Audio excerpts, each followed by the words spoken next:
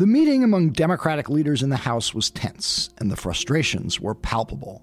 For weeks, the Democrats had watched as President Trump and his top aides effectively gave them the finger, refusing to comply with subpoenas for documents or let key witnesses testify about the contents of Robert Mueller's Russia report. For some, Speaker Nancy Pelosi's cautious strategy, investigate but do not impeach, had reached its limits. The House had impeached Bill Clinton over sex, Tennessee Congressman Steve Cohen asserted, one of the leaders of the Democrats' impeachment caucus. But Trump, he said, is raping the country. Is the tide in the House moving in Cohen's direction? We'll discuss with the veteran congressman, and we'll dig into the striking new indictment of Julian Assange for publishing classified information on this episode of Skullduggery.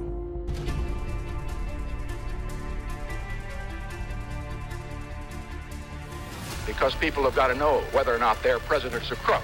Well, I'm not a crook. I told the American people I did not trade arms for hostages. My heart and my best intentions still tell me that's true, but the facts and the evidence tell me it is not. I did not have sexual relations with that woman. There will be no lies. We will honor the American people with the truth and nothing else.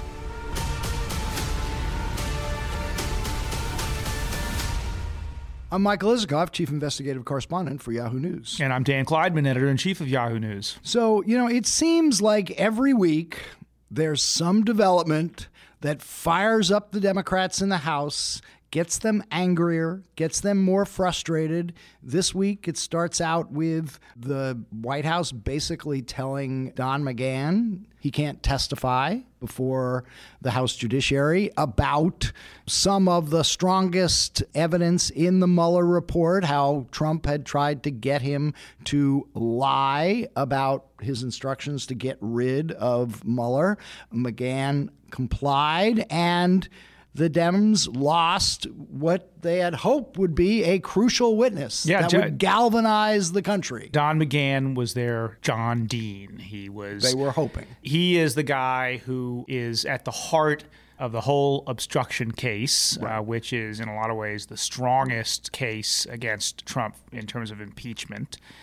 And he is the primary actor in a way. I mean, he's the guy who was asked to fire Mueller. He's the guy who was asked to get Sessions to unrecuse himself. Right. And then the guy who was asked by Trump to lie about it and put out a public statement that disputed what actually happened. Exactly. He is Exhibit A for the prosecution, the key witness for the prosecution on the obstruction case. Right. And he has essentially stiffed the Democrats because in his view and his lawyer's view, this is a fight between the White House and the Democrats, and he doesn't want to get in the middle of it, and the president has ordered him not to testify. Mm-hmm. And so the question then for the Democrats is, all right, well, what do we do if we don't have a witness to put on, if we don't have a case to put on? And I think you started to feel over time this argument the Democrats were making that they were left with no choice but to pursue impeachment. And that also was a smart tactic, they believed, because it would give them a stronger leg to stand on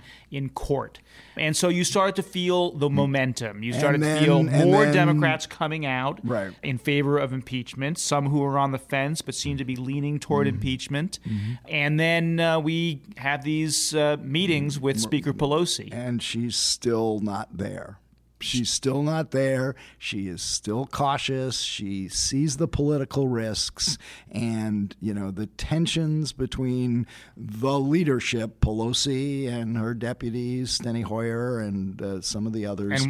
And by the way, it is clear that she is calling the shots. For 100. The committee chairman, Nadler, Schiff, Cummings, and all the others. 100%. She is an enormously powerful speaker. Right. The Democrats have to get the American people on their side, but first they have to get Nancy Pelosi on their side, and I don't think that's going to be easy. One of the chief impeachment rabble-rousers. Congressman Steve Cohen of Tennessee is going to be our guest today. And it'll be, he made he got up in one of these meetings in front of the speaker. It takes some courage to do this, and made a fairly impassioned plea for impeachment. Trump is raping the country. Trump is raping the country. Nancy Pelosi was not moved. And I have to say that as the week progressed, while you started to feel momentum for the pro-impeachment forces, I think that started to turn a little bit later in the week for a couple of important reasons. The main one, I think, being that kind of substantive reasons is that a couple of federal judges ruled in favor of subpoenas that the House had brought. Subpoenas, both in the Deutsche Bank case, that was a federal judge in New York, and then the accounting firm. And then the accounting firm, another federal judge, that one in Washington. But, the already there's going to be appeals. I saw that the appeal case on the accounting firm is going to be argued by the 3-judge panel in the Court of Appeals in early July. So the wheels of justice move slowly here. The clock is ticking, and if the House is going to move to impeachment, presumably they would want to do it this year, not next year when it's an election. Maybe the most important development, we'll have to wait and see, is something that happened in the legislature, not in the courts, not in the Congress, but in the New York legislature, where the Democrats were able to pass a law requiring Trump to turn over his state tax returns to 3 congressional committees, and the state returns are basically the same as the federal returns. So it may be that no matter what Steve Mnuchin does or doesn't do in terms of turning over those documents, that the Democrats will get those tax returns. That could be a big deal. It could, but I think there's still lots of hoops to jump through. But before we get to Steve Cohen and the impeachment issue, I want to talk about this new Julian Assange indictment that just dropped Thursday afternoon. We did not see this coming. We did not see it coming. It goes well beyond the earlier indictment that we talked about back last month, or I think it was in March on this show, because this one specifically charges Julian Assange with publishing classified information, classified documents that he got from Chelsea Manning, the Afghan and Iraq war logs, also the State Department cables.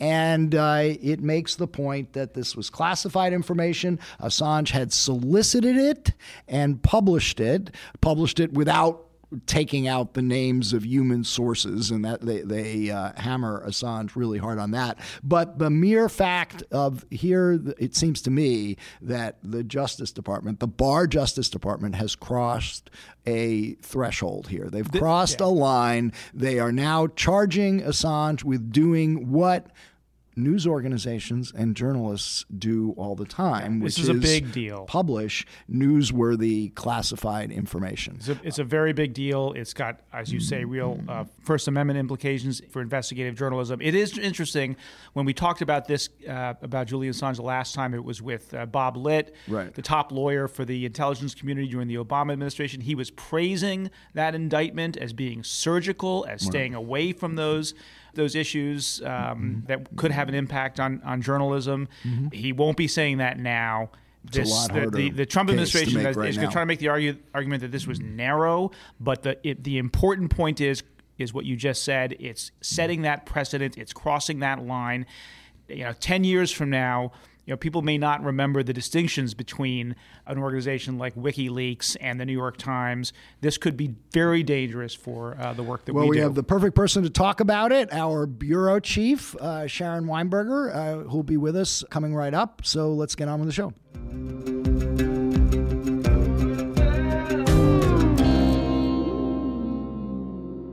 Sharon Weinberger, welcome to Skullduggery. Thanks for having me.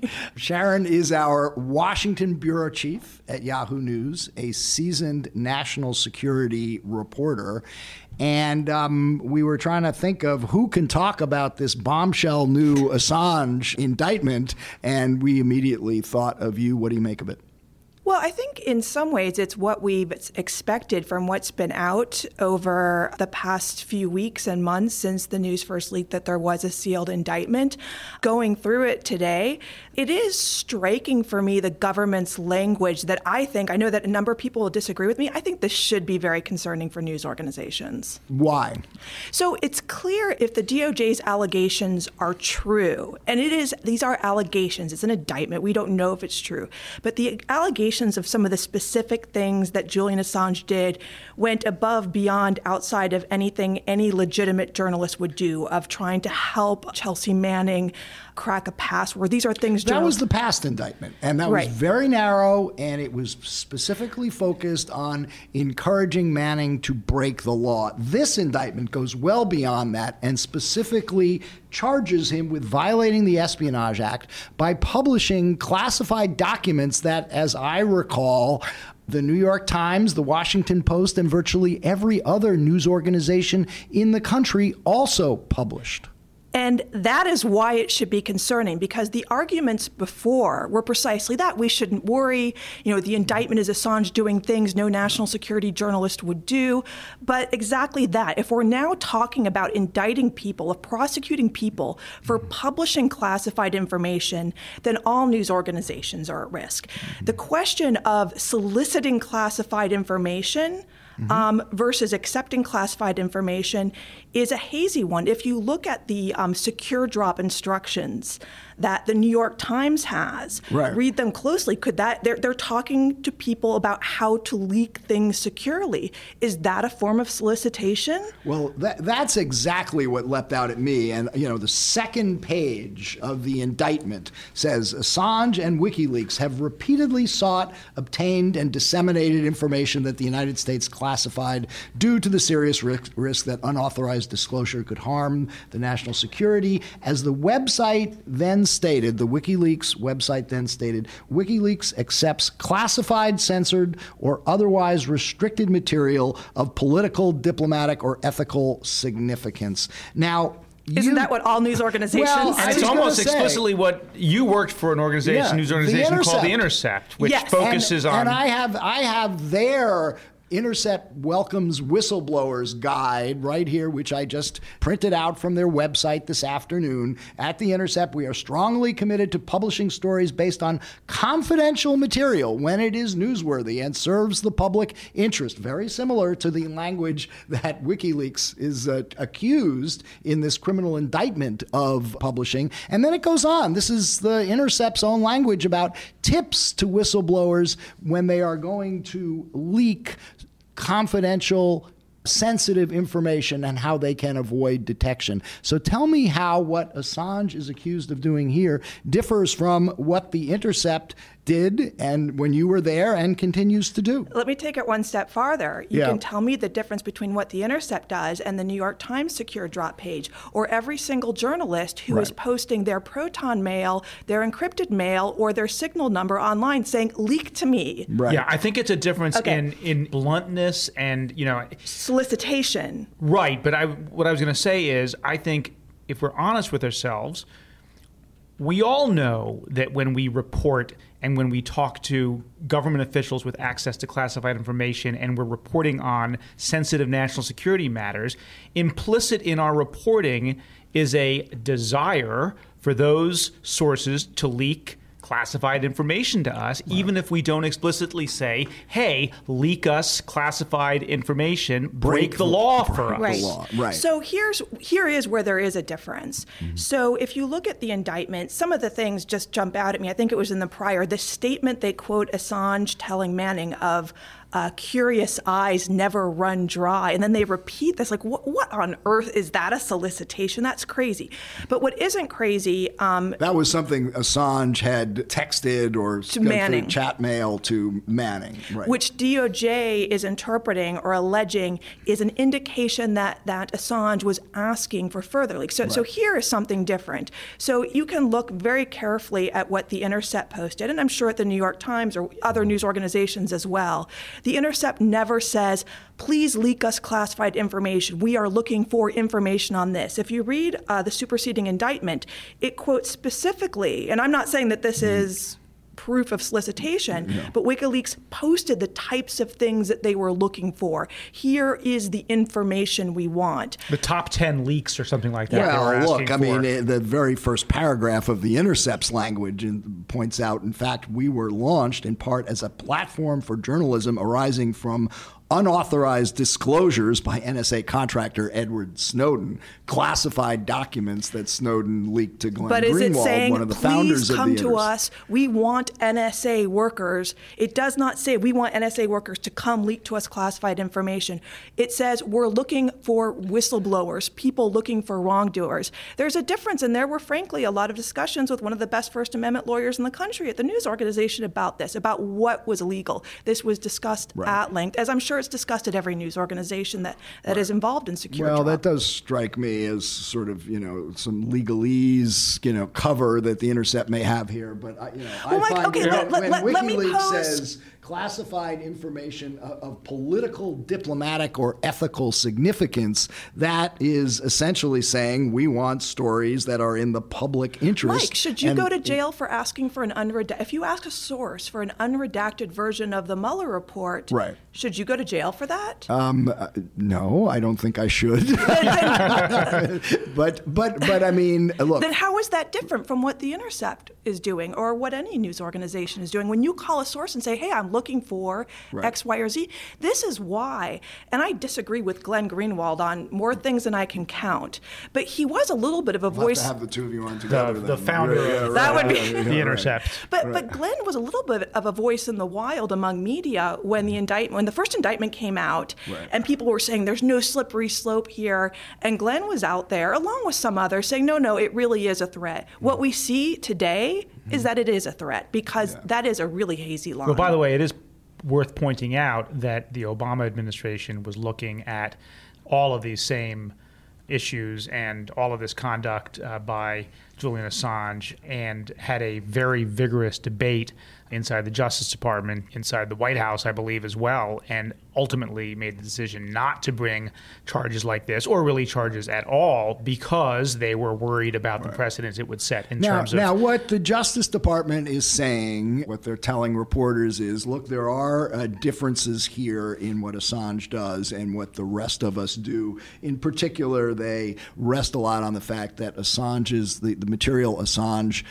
published included the names of human sources for the U.S. military and the State Department, and this endangered their lives. And, most of us would think twice about identifying people who were sources that might put them at risk. So, they're going to hang a lot on that. There is no question. But the precedent that this sets There's no question really that Julian dangerous. Assange is not a traditional journalist in any sense, but it is the precedent. It is the haziness that you talk about.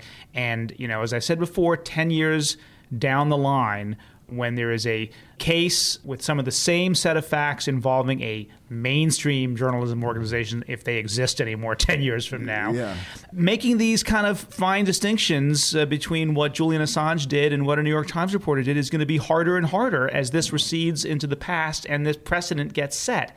So it's not about Julian Assange. It's really about the precedent and what happens down the line. That's what's, I think, should be concerning to all of us. And I should point out that, if you just look back at recent history, we learned about enhanced interrogation techniques by the CIA, waterboarding, and torture because somebody leaked classified information. We learned about warrantless wiretapping by the Bush administration because somebody leaked classified information. We didn't learn about all the dissents in the run-up to the Iraq War, the people who were saying that there weren't weapons of mass destruction because people were afraid to leak classified information. So, the chilling effect that an indictment like this can have on public discourse and American democracy is, I think, very real. Yeah, and the great tragedy of WikiLeaks is, in many respects, Assange's behavior. But to take us back, and I'm going to misquote the year, when Assange released the collateral damage video, sort of the first part of the Manning leaks, which was 2010. 2010. Yeah. And he was a little bit unknown. He held this press conference at the National Press Club when I was there. It was okay attended. It wasn't a lot. But this was a video that news organizations had tried to obtain legally through FOIA, and the Pentagon had blocked it. It was the Reuters cameraman who I think was killed in the video, and then there were Iraqis that were killed. They shot up a car with children. The release of that video was absolutely newsworthy, and the fact that the Pentagon blocked its release through the Freedom of Information Act is abominable. That is a great contribution of what Manning did and of what Assange did. It was newsworthy, it was important.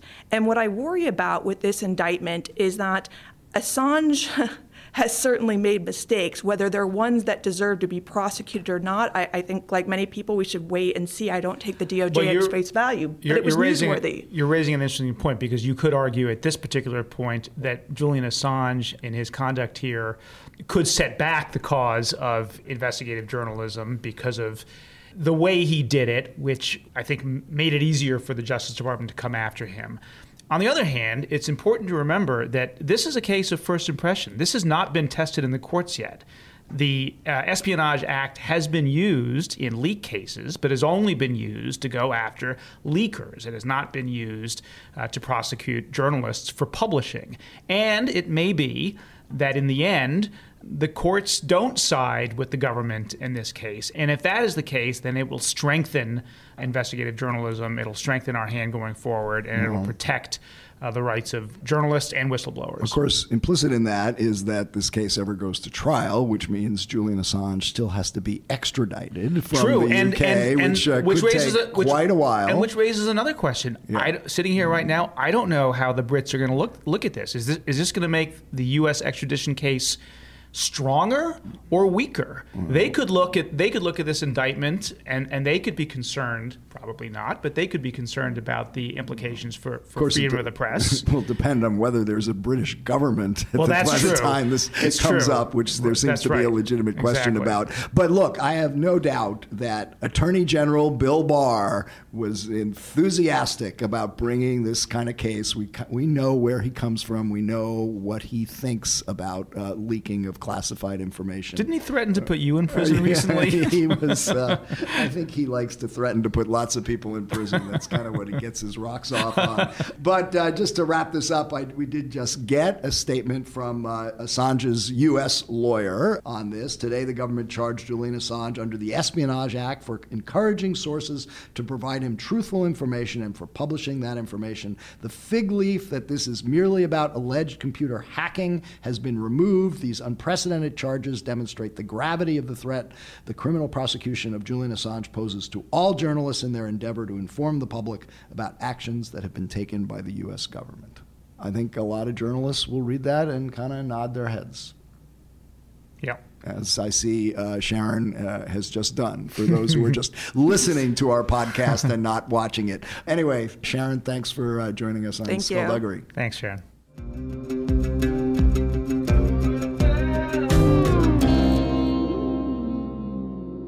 Congressman Steve Cohen, welcome back to Skullduggery. Skullduggery is good, sometimes. Yeah. I passed a bill in Tennessee once, and I called it the Anti-Skullduggery Act. Right. You told this story. We heard this story on Skullduggery, actually, the last time. Yes. So Speaker Pelosi said this week, after the blow-up at the White House, she's praying for the President of the United States. Are you praying for Donald Trump? No. So you're not following the Speaker on this one? No, if I was praying for anything, it'd be praying for the Donald Trump's successor. Right. That he may come soon. All right. Well, you have been one of those at the forefront of advocating impeachment. You had sponsored an impeachment resolution in the last session of Congress.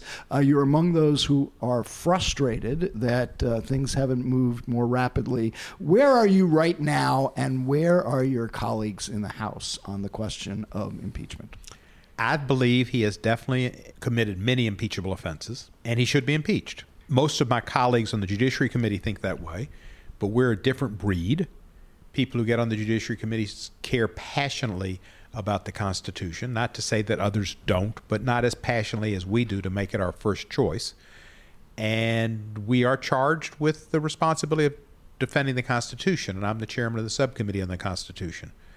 So we're a special breed, and I'd say most of us, I've been quoted as saying 90%, and it probably is about 90%, are in favor of impeachment. Well, that suggests, I mean, since it's the Judiciary Committee that has the power to do so, that you could impeach the president right now. If we were So allowed what are to you vote waiting on for? it. Well, you have to have the blessings of the chairman, and he has to have the blessings of the speaker.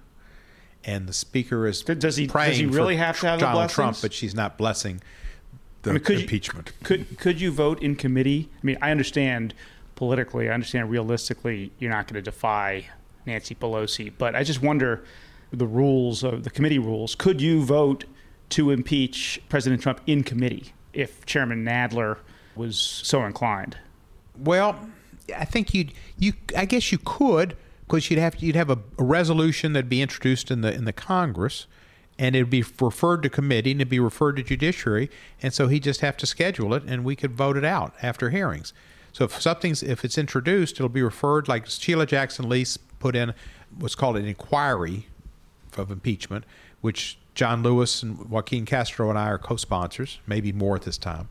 That'll be referred to the Judiciary Committee. That's to initiate an impeachment inquiry. Right. It's not to impeach, it's to begin the process. Yeah, and it's kind of technical, because once you start, then you can say, all right, we've found it. We've come across the 23-minute tape or the smoking gun or whatever. Let's impeach the guy. And then you could have articles drawn up from impeachment, and I guess they could be spontaneous through the committee, I guess. The committee could draw them and pass them out after an inquiry. I don't think you'd have to have a resolution introduced in Congress, but if you would, that would be simple enough to do. Okay, but it's not going to happen as long as Nancy Pelosi is not in favor of impeachment, I presume. And That's right. She said, as we tape this today on Thursday, she said today that the Democratic caucus is not on a path to impeachment. But you would like to persuade her otherwise. So you have been trying to do that. So what is your argument, and are you going to continue, and is she persuadable? I guess she's persuadable. She's a smart woman, and I just disagree with her perspective. I agree with what I think was laid out by Sidney Blumenthal, and then I saw Jill Wine-Bank's supportive tweet about it, that the Watergate Senate hearings took the public opinion about Nixon from about 17 or 18%, where they are now for Trump, up to about 57%. Now, there were the facts that were contained in the Nixon administration, but they're very parallel to, in my opinion, to the Trump administration: obstruction of justice and obstruction of Congress.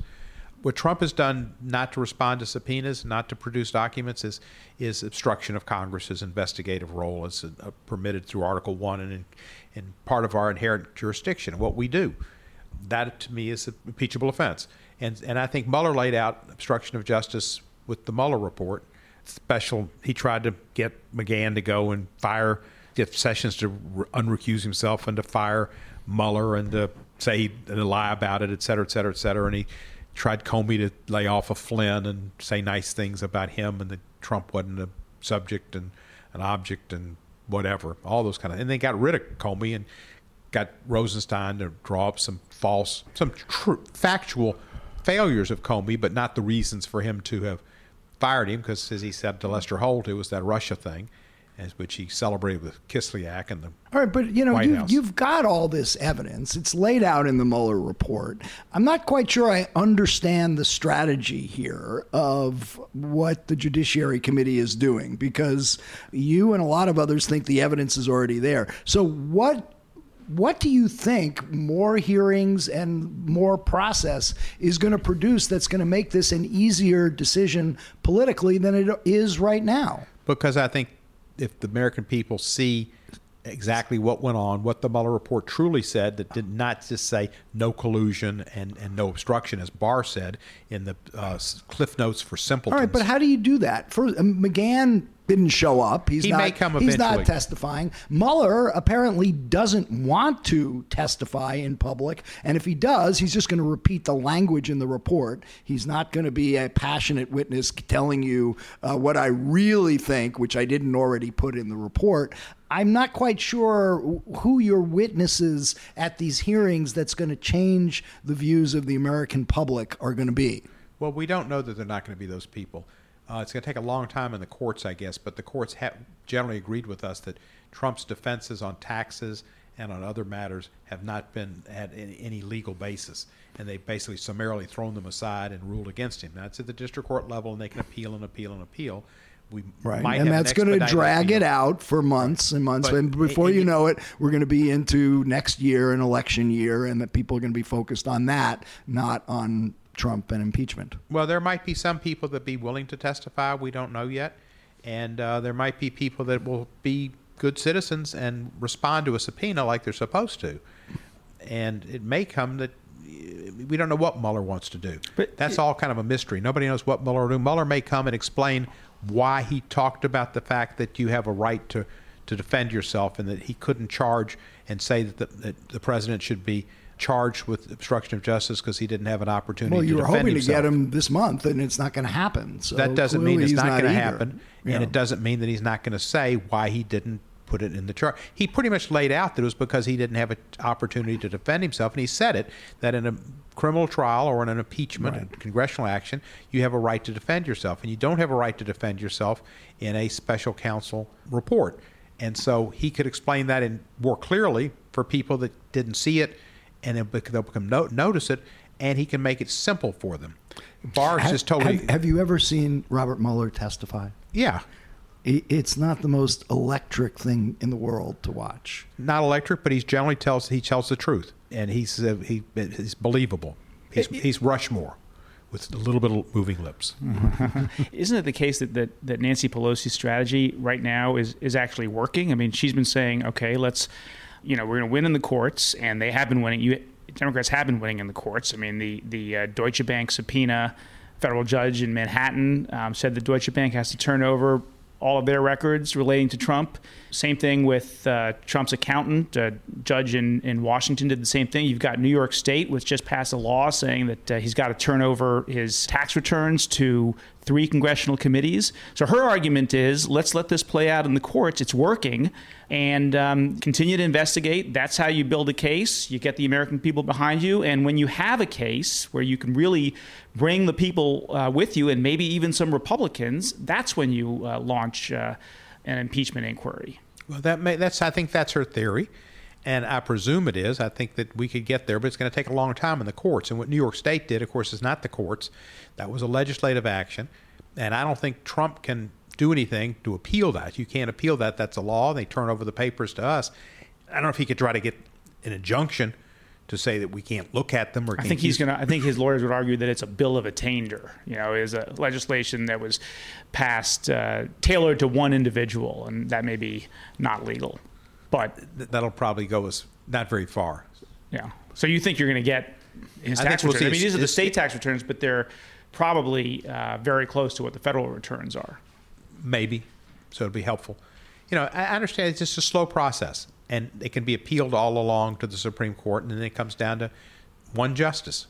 And I have faith that the Chief Justice will support democracy and the rule of law. So you've had some tense meetings this week within the caucus as more and more members get frustrated with the go slow, let's just investigate strategy of Pelosi right now. And I think the other day at the Steering and Policy Committee, you were quite exercised and said that Donald Trump is raping the country. I think the full context was we impeached Bill Clinton for sex, but Trump is raping the country. Pretty strong words. Give us the context for, how and why you said that and what the reaction was in the room. It was to stand up and question the direction of the caucus with the speaker and the speaker being present is a pretty tense situation. Most people don't do it. So I think there was a little tension in the air, but there were a couple people that spoke up and supported my position. There were others that spoke and supported Nancy's position. But it was all in a debate, and there was no ill will. I have no ill will at all. Never have a Nancy Pelosi, and I don't think she has it toward me. But speaking truth to power is one of the things a good congressperson should do. And I was in 2007. I was the only member of the Democratic caucus, freshman caucus. We had a large caucus, class of 06, that chose judiciary as my committee, first choice. Right. And it's because I care passionately about the Constitution and I grew up in the Watergate world and watched all those hearings. And so to me, it's a special calling I have, and I'm chairman of that subcommittee. That means a lot to me. And I just think this man has run roughshod over the law. So you said like 90% of Democratic members on House Judiciary support impeachment right now. How many members in the House overall, you think? I don't know. Somebody asked me today and for a count, and they said that I haven't done a count. I guess I might find out eventually. But I know it's getting more and more people who have come up to me and said, when are we going to do something, or what can we do? And I'm getting closer. So, What do you think, 30, 40? Something like that, probably. More than 40? Give or take 40. Give or take 40, right. Bigger than a bread box. You've got a bill, a resolution for impeachment that you've been drafting. When are you going to pop it, and what exactly do you want to impeach the president for? Well, Article 1, 2, 3. November of 2017, I filed articles of impeachment. Right. And they included obstruction of justice, emoluments domestic and emoluments foreign, attacks on the judiciary, and attacks on the first press. And I've had them annotated to include the obstruction charges that were in the Mueller report and the obstruction of Congress. And they're probably drafted within the other sections, but that's two additional areas of impeachable actions by the president. There could be more, but right now that's what we've got, and we're just refining them. So when do you pop it, and how many co-sponsors will you have? Hard to say. It was tough to get 17 last time, but we got 17. Al Green, I think, just did his own, and maybe he signed on to Brad Sherman's, who had 2. They haven't looked for co-sponsors. I've had several people come up to me and say they want to be a co-sponsor, and when I do it, they want to be there. I can't say it's been a groundswell, a lot of people, but some. I think that we'll, if we put it in, could be 20, 25, 30 members would be willing to put their name out there. And when do you do this? Not necessarily, don't know. I have to see the right time. And the straw that broke the camel's back last time was Charlottesville, but I took 3 months to get it refined and 3 months to look for sponsors, some of whom we thought would have been good for us and good for the resolution, and we thought we'd have them, and they talked a game, but they weren't willing to put their name on the line. So we first introduced it, there were just 6 of us. Right. And then we worked and we grew it to 17. It took a long time. So and it's amazing to see all the people that are running for president. Some of them were in the House with me, and they wouldn't touch it. All of a sudden, they're running on impeachment. Like who? Well, all of them. I mean, Beto didn't touch it. Yeah. He's for it. Seth Moulton, he didn't touch it. Yeah. Now he's for impeachment. Who else is running? Tulsi Gabbard, I think she's for impeachment. I'm not sure, but she didn't touch it. Yeah. Swalwell didn't get near it. I think he's for impeachment. I'm not sure. Maybe it's I think he's come around. It's come around if you for those people that have a larger constituency. So when Bill Barr defied your committee's subpoena, you famously showed up in the hearing room with a bucket of Kentucky Fried Chicken. And a ceramic chicken that's right back there. And a ceramic chicken. Yeah. To make the point that that Barr lacked courage for not showing up. But you also did something else. I think you went on CNN and you said that the Congress ought to enforce a subpoena by sending the Sergeant of Arms out to literally arrest the Attorney General and to bring him to Congress. And I guess you'd have to put him in the pokey until he testified. And were you serious about that? Yeah. I mean, most people, and I've talked to Chairman Nadler and others about it, and they think that we can't do it. It would be too dramatic, and people might think that's too far to put him in jail. But really what he's done is thumbed his nose at Congress. I'm not coming to testify. You'd have to deal with his security guards, by the way. Well, there's some talk about that, but that we would probably, deputize some law enforcement people in the District of Columbia rather than have the Sergeant at Arms do it, and they would probably find a convenient way to do it. And I'm sure he would quickly file some habeas or whatever process he could see but, to get him out. He does have security guards with him at all times. There'd be a gun battle if I don't think your there'd be a DC gun people battle. tried to. No, there wouldn't be a gun battle. Where would he arrest. have been held? Is there a detention facility in the Congress? I don't think there is. There's where the little area underneath the stairs where Washington was going to be buried. Could have There just are locked him in. bars. Could have had him in here. But we could contract with the district. It's really too hypothetical because it's not going to happen. I mean, it's nice to think of it and whatever. But you pursued it. I mean, you researched it. You had conversations with the chairman about I think this. we should do the maximum we can to have Congress's authority respected and enforced. And right now it's not being respected and not being enforced. And it's going to take a long time. Harriet Miers took 4 years, her contempt. But look, for the record on this. I'm a member of Congress. We're Article 1. Mm-hmm. Article 1, we're co-equal branches of government, but we fought the Revolutionary War to get rid of a king, a strong monarch. Washington wasn't a strong president. They wanted to put power in the Congress. And that's why it was Article 1. And we're the people's representatives. The House are the people's representatives. The Senate are used to be elected by the state legislatures, but they're elected by the states. They're by the people now. That's only been a 100-year-old phenomenon. We are the people's representatives. We are the real repositories of power. And he's basically thumbed his nose at us. And if we don't stand up for ourselves, who is? For the record, he was willing to testify before your committee, but he set the rules. But he objected to having the committee staff do the work for you. And some could argue you wrong, guys. Michael. No, not the committee staff do the work for us. Committee counsel. The That's committee what the counsel issue to was. do additional questioning, which was done in many, many, many hearings over the years, including the hearings with Whitewater, where Chertoff was the Republican counsel, and Ben Veniste was the Democratic counsel, and a Watergate, where Fred Thompson did a lot of them. You name it. It's nothing new. We were not reinventing the wheel. He would be reinventing the wheel by dictating the terms. That's a chicken. But there was nothing to stop you from doing the questioning, all the questioning yourselves. You're a committee full of lawyers, and it was like 5 you minutes. guys were the chickens Michael, who were afraid to question them on your own. You've never done it. What's that? You've got 5 minutes.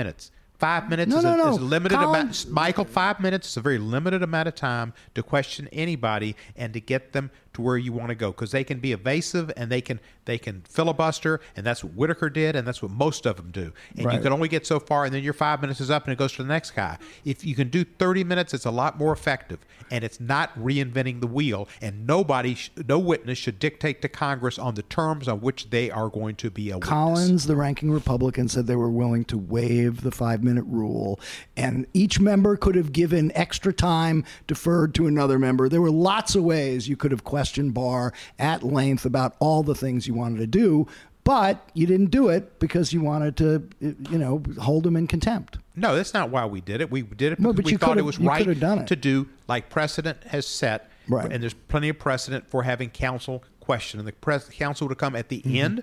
They'd had 30 minutes. And the fact is, he was afraid of Barry Burke, and he was afraid of Norm Eisen. And an attorney general who was a good, competent, effective person, strong in his opinions about his summary of the Mueller report and his positions on obstruction of justice and the legal bases, would not have been afraid of that. He was afraid. And in 30 minutes, you could tear him apart. Well, have you called for him to resign? No, that's why I call for him to resign. I mean, that's meaningless. He's going to care. There's no reason. I think he should evaporate. But he's not going to evaporate either. All right. When he was named to be Attorney General, I had a good friend who told me, "Oh, he's highly respected, and he's a good guy, and he's going to be okay." And I thought, well, maybe he will be. And then I have gradually learned that my friend was wrong. So, look, the Republican narrative on this is, Mueller had 2 years, lots of money, lots of subpoenas. He came up with what he came up with, did not find a criminal conspiracy between Trump and the Russians. I know you and a lot of others expected there were going to be more indictments, that Don Jr. was going to get indicted. There are 12 other indictments. There are 12 other investigations. We don't know who the subjects are. Right. But they've been farmed out. Clearly, if Mueller thought that they were central to his investigation, he wouldn't have folded up shop and farmed them out to other offices. We don't know that. Well, why did he why did farmed he out fold Michael up? Cohen? That was a pretty major thing. He farmed it because the Southern District had stuff completely unrelated to Russia. He farmed out some stuff with Roger Stone and with Manafort. No, he brought the Stone indictment. He brought the Manafort indictment, and then he let others. But my point is, look, they've got their narrative that, Mueller spent all this time, all this resources, couldn't come up with the smoking gun showing a criminal conspiracy. And we now have the ongoing Inspector General investigation into the origins of the Russia investigation, the role that the Steele dossier played. Clearly, based on Mueller's report, many of those allegations were not corroborated and substantiated, and yet it was presented to the FISA court as valid, substantiated information. Do you accept that there are legitimate questions about the FBI and how it began the investigation and its use of the uncorroborated Steele dossier in launching the whole Russia investigation to begin with? No, not at all. Not at all. Nothing. You don't see any. I've read these books about Russia by some really distinguished people, and I don't think they agreed either. Yeah. The fact is, it was started because of a discussion the Papadopoulos stuff, in Europe, and that's how it started. It wasn't the Steele dossier. But it played a role. If you read the book closely, you'll see and the book, by the way, is Russian Roulette by available myself and David Korn, Amazon, still available on Amazon. But it played a role, and it does look from today's perspective that much of what was the Steele dossier was accurate. Maybe Cohen did or did not go to Prague. Cohen says he didn't. Mueller says he didn't. So maybe he did. What makes you think he was there? That one, maybe that's not the central thing, and maybe that was wrong. That was the one. Actually, it was a pretty sensational Steele allegation. was a reliable informant, and search warrants are based on the reliability of the informant and then the reliability of the information. And it was felt that he was a reliable informant. But Papadopoulos, that's where it started. Right. And the fact is, if the FBI would not have pursued that, as they would have been derelict in their responsibility to defend the country, and they did the right thing to look into it, and that they should have looked into it because there was probable cause, and you get into it. So Mueller didn't find conspiracy. He was looking at a criminal conspiracy, guilt beyond a reasonable doubt. There was a lot of evidence of misdeeds, a lot of evidence of interactions between the Russians and the Trump campaign, giving Kalimnik, whatever, the polling results and all of the stuff with the Trump Moscow, which Trump lied about, and Trump going in and fudging with the information, saying it wasn't about sanctions, it was about adoptions, and don't even mention anything about Hillary and the dirt they had on her, and the whole thing was doctored.